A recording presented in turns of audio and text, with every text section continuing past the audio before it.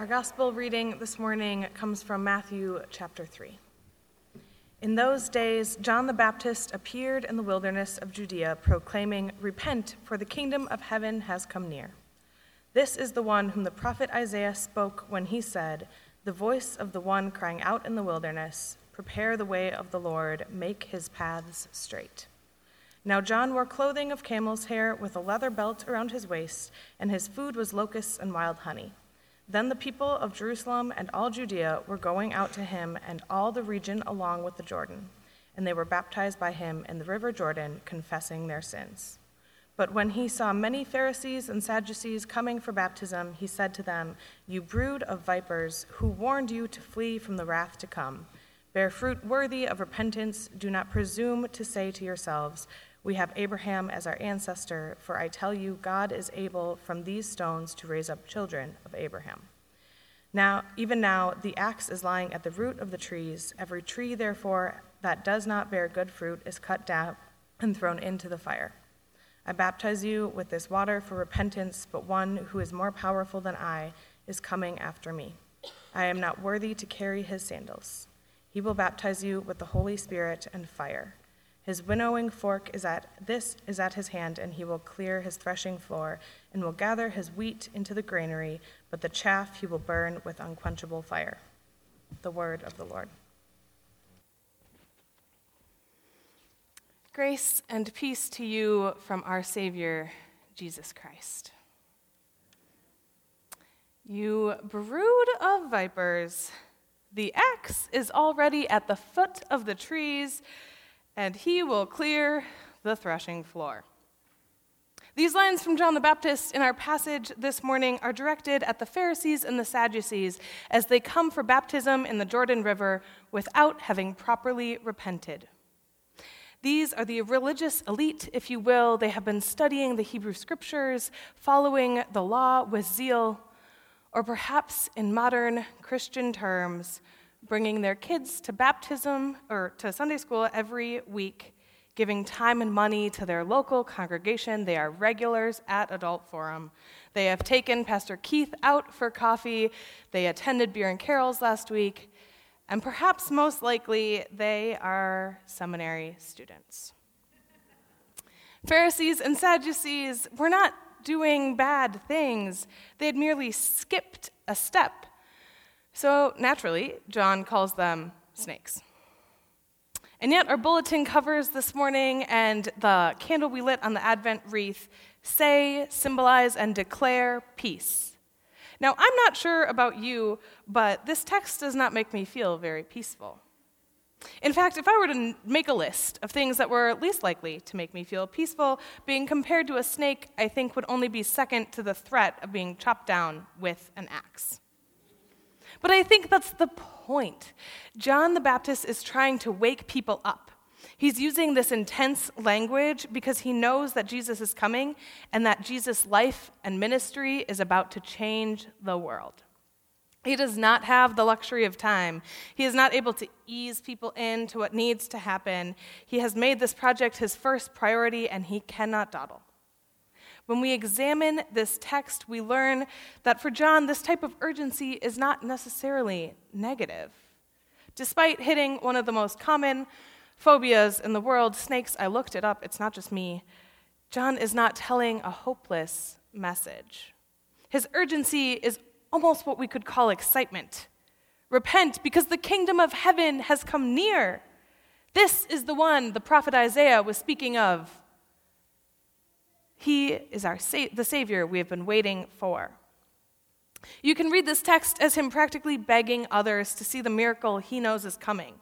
He's inviting everyone into that good news that God is fulfilling God's promise. John declares that while he baptizes with water, the one who is coming, who we are preparing for this season, he baptizes with fire. The Message version of the Bible translates John the Baptist's message this way. I'm baptizing you here in the river, turning your old life in for a kingdom life. The real action comes next. The main character in the drama, compared to whom I'm a mere stagehand, he will ignite the kingdom life within you. A fire within you, the Holy Spirit within you, changing you from the inside out. Ignite the kingdom life within you. That is it. That is what John is so excited about. This is what has him on such a tight time schedule. He wants people around him to notice what is about to happen. When John the Baptist is talking about repentance, it is as a means of experiencing the kingdom of heaven that Jesus is about to usher in. One of my favorite Lutheran scholars and current professor, Dr. Timothy Wengert, taught me this Latin phrase recently. It's called incurvatus in se, or to be turned in upon yourself, to be so focused on yourself that you miss what is going on around you, that you are unable to see the bigger picture of abundance or need, joy or pain in the world, in your community, or even in your family. Incurvatus in se is to forget that it is not all about you, to forget that Jesus is coming, to fail to recognize that Jesus baptizes with fire to ignite life within you, to ignore the ways the Holy Spirit seeks to change you from the inside out, to move on from those inner whispers of the Spirit, to walk away from injustice, to avoid being affected by the pain in the world, to reason away not being as welcoming as we know we should be, to fail to recognize that Jesus baptizes with fire to ignite life within us. The repentance John demands in our text for today is one of being honest with ourselves and letting go of our own opinions, our own desires to make ourselves righteous or smarter or more helpful or more accomplished or more holy than others.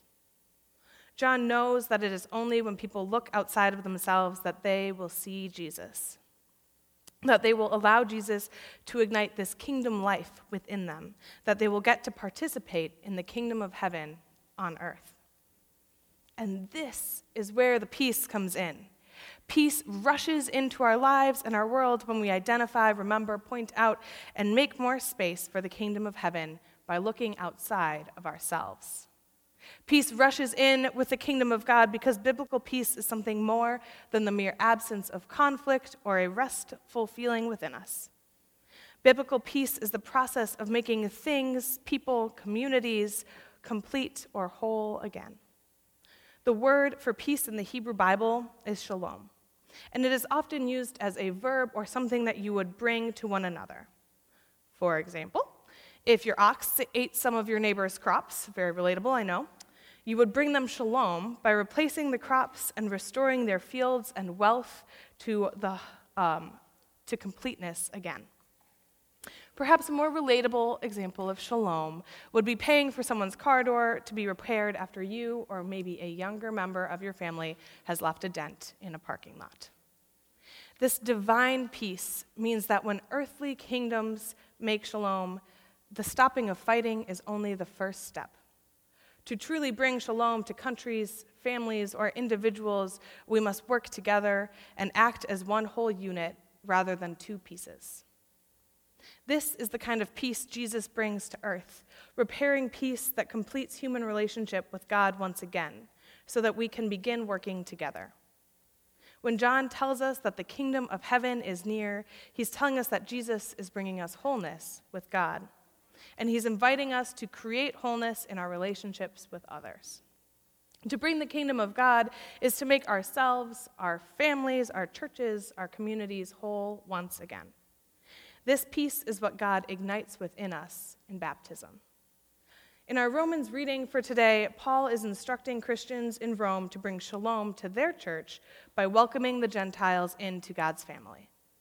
Paul says it is by steadfastness and encouragement of Scripture that we might have hope, and the Word of God would grant us to live in harmony with each other.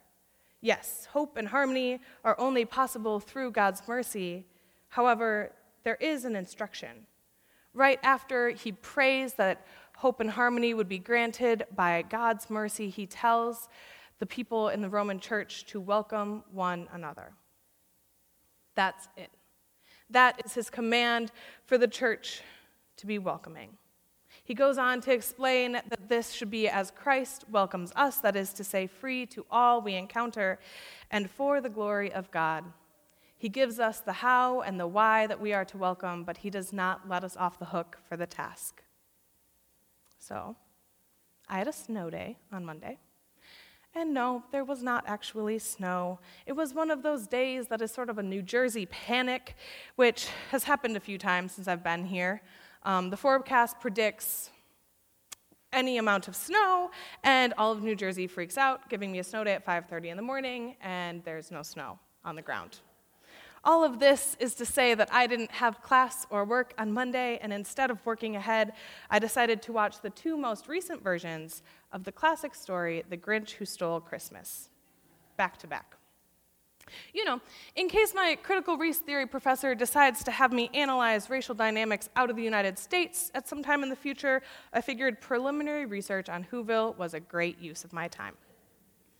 In this whimsical story, the Grinch, a man who has never felt he fit in with his community, has distanced himself physically and socially from the rest of the Whos. This becomes most obvious during the Christmas season because Whoville is quite obsessed with Christmas. And the Grinch, he does not steal Christmas to keep it for himself. The Grinch hates Christmas, and so he steals it so that nobody else will experience it either. Through a series of interactions with a really kind child, Cindy Lou Who, and when stealing Christmas doesn't seem to stop the celebration from happening at all, the Grinch realizes that Christmas is about love, family, and community, not the items he has stolen at all. And what happened then? Well, in Whoville they say that the Grinch's small heart grew 3 sizes that day. Perhaps because of this increased blood flow, but more likely because of his realization and new understanding of the holiday, the Grinch re-enters Whoville and is welcomed in to the Christmas feast. Even though he stole Christmas, even though he didn't have anything to offer. Sure, he could return the things he had stolen, but he wasn't bringing a dish to share or presents for the kids. He wasn't a well-known doctor giving good advice. He was not even willing to lead a town committee. And yet, he was welcomed into the feast. And in a true show of shalom, he was invited to carve the roast beast. He, just by being there, made the Christmas celebration whole. Silly as my example may be, the kingdom of God really does look, at least in part, like this big feast at the end of The Grinch Who Stole Christmas, a huge gathering that is not complete until we have welcomed all to the table, game, meeting, worship service, and party. We live out peace by looking outside of ourselves and allowing God to ignite something new within us so that we can welcome others. And that is how you can participate in the kingdom of God, by bringing shalom to the places God ignites within you. Amen.